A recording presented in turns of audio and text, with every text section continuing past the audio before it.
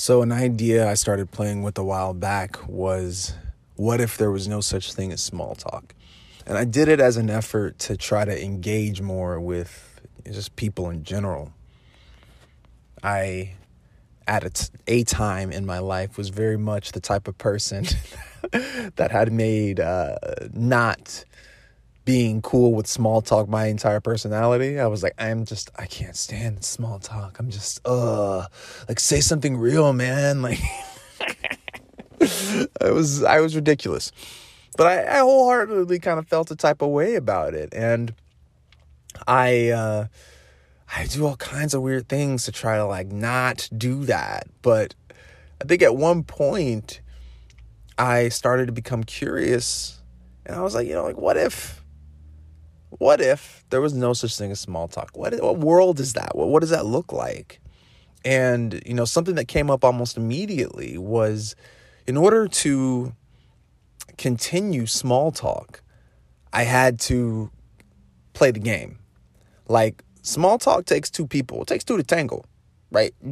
Somebody knocks the ball over, you got to, like, small talk that ball back to a certain extent. And I noticed that when I kind of didn't, that a lot of possibilities happened right there. And before I get into all of that, I do want to kind of clarify. The first thing I did was not this. What I'm pointing to is kind of beginning to genuinely become curious about somebody beyond the sort of surface level interaction. What I did at first, though, was sort of shoehorn in some method of perceived non-small talk into the situation and kind of force that on somebody. They're like, hey, man, what's up? I'm like, hey, how you doing? They're like, oh, man, I'm good. I'm just, out here, having a coffee. And I'm like, cool, tell me your greatest fear. Like, that type of weird shit. Everybody knows that person. This is also a phase, mind you. When you look at the sort of stages of human development, it's usually what happens when we discover that we have an option. A lot of the time, what happened for most of us is we didn't even really know or notice just how prevalent our obsessive small talkingness was. And once we noticed it and formed an opinion about it, we got new information. We're like, okay, I'm not the small talk person. Now I'm going to make sure that no small talk is happening. That's my responsibility. I'm that person. I'm going to take care of it, right? Like, ain't no small talk happening on my watch. Don't do that. I did that. It's not it. Because you just kind of in a conversation with yourself. And which actually brings me to what I wanted to point out, right? It takes two to tango. And so not sort of hitting that volley back, for me, what that looked like was not engaging with what they said, but just taking time to really be with that person in that moment. Just slow down in that moment, which is not always feasible. Some people are deeply sort of confused by this. But I noticed that more often than not, when somebody offered something and I took it in and responded with interest, genuine interest about them, about whatever it is they said, there's a switch that tends to happen. There's a space that's sort of created. And it led to another thing, which is a lot of the time what small talk is a means of sort of soothing our own anxieties. I don't know what to say in this social situation, but I've got this in my back pocket, so at least we got this going. I love the SNL sketches of, like, I mean, that's pure comedy when they're just, I think it was a recent one where they were talking about, like, the conversations that people had about COVID were all identical. There were these sort of small talk contracts. It was a very, it was a powerful shared experience that we all kind of have in various ways, but I think it's hilarious how a lot of the conversations that we're having are just these very similar back and forths. But it is a way to really just soothe that anxious kind of bone. And so I think a lot of people's distrust of that comes from, just the general banality of it, but also it's almost a sort of reinforcement of your own anxieties. It's like you're locking that shit you're in even more. It's like, I just gotta, okay, I don't want to say whatever I pop. Like, it's antithetical to trust. Something that one of my acting coaches says all the time is like, when you're outside of the audition room, it's time to trust. It's not time to be obsessing about your lines, trying to make sure you know them, because, first of all, you're not about to have like a breakthrough in the hallway. And second, you are essentially training your brain that something is wrong and I don't know something. I can't trust this situation, right? When you're obsessing over trying to get it exactly right, say the exact right thing in the audition and in life, it creates a sort of a cognitive loop that you're not enough, right? I can't trust this.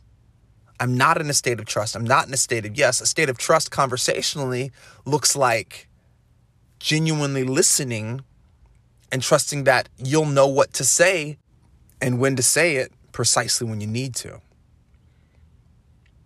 And I get it. We all have so many sort of past situations that this communication thing didn't work out for us. When you didn't play the game, right? When somebody said, how are you doing? And you stop to think and they're like, well, you stop to think. So what's going on? And we're like, well, I don't want to involve myself in this situation again, right? Where this person thinks I'm weird or they're trying to put something on me.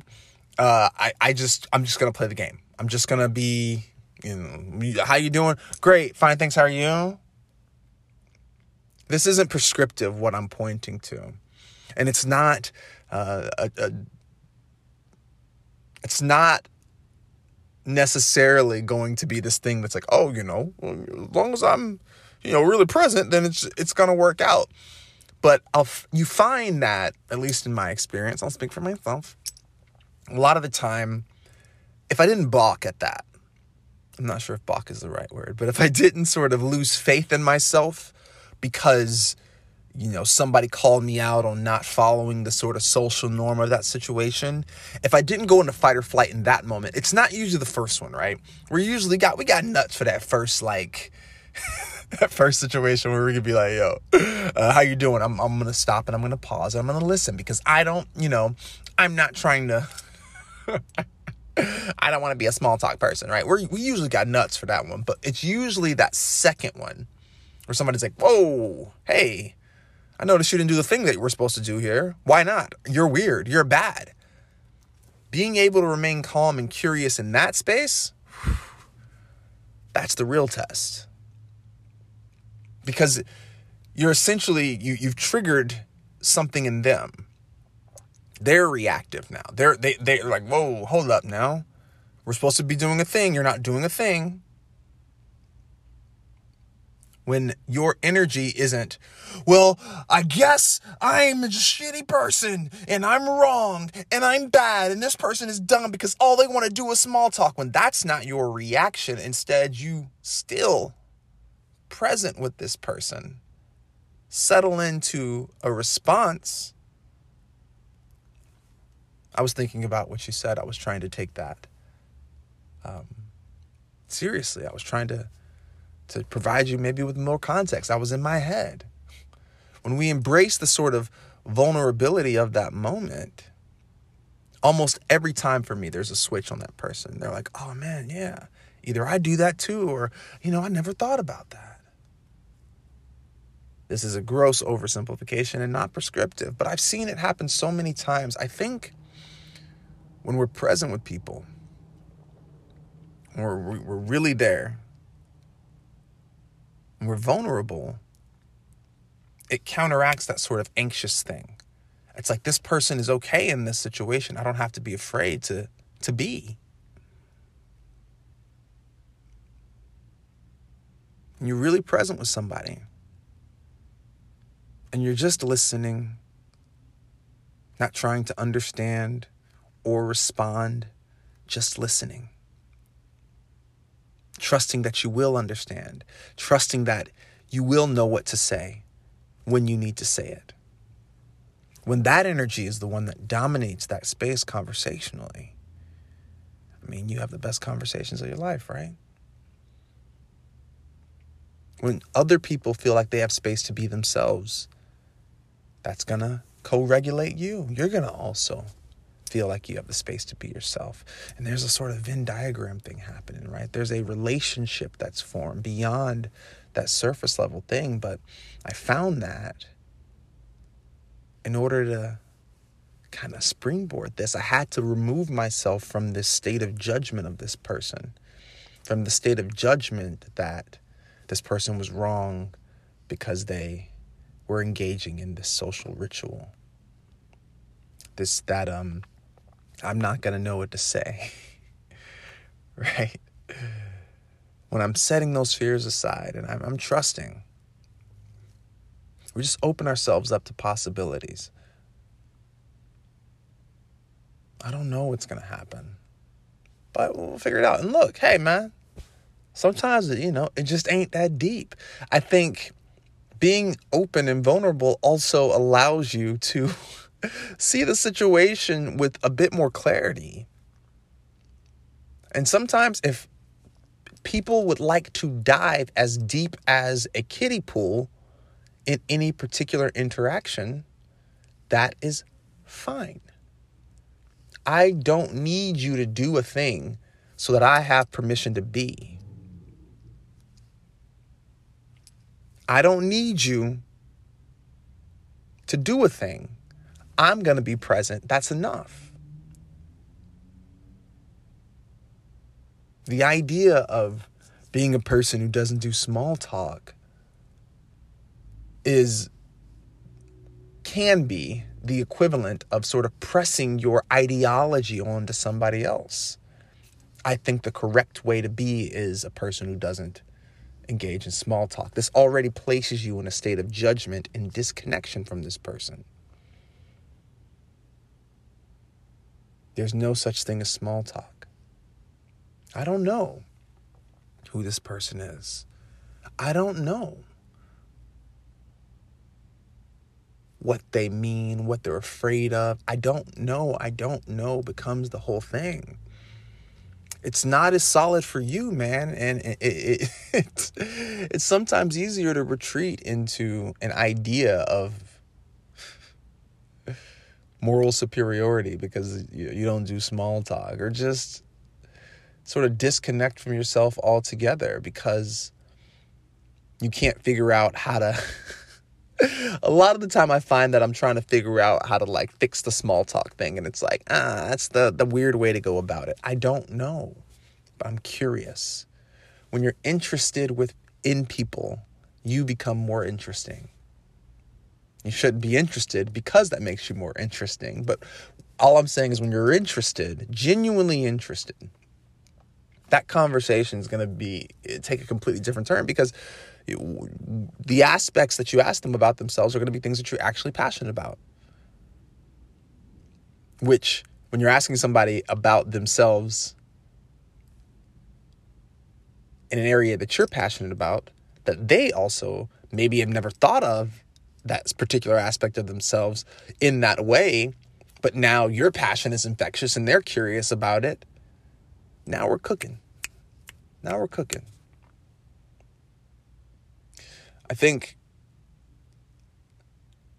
for me, just the release of the pressure to get it right, to get conversation right, was just a weight lifted off my shoulders. Sometimes I'm going to be awkward. A lot of the times it's going to be weird. I'm going to say things I didn't mean. They're not going to be interpreted the way I would like them to be. And that's okay. That's okay. Not everybody's going to like you. That's okay. All right, I'm going to stop saying bumper stickers. Thanks for rocking with me. Have a wonderful day. No small talk. Bitch, I'm making calls. Oh, that's a Childish Gambino song, man. It's been in my head literally for 3 days. No small talk, Childish Gambino. Know yourself.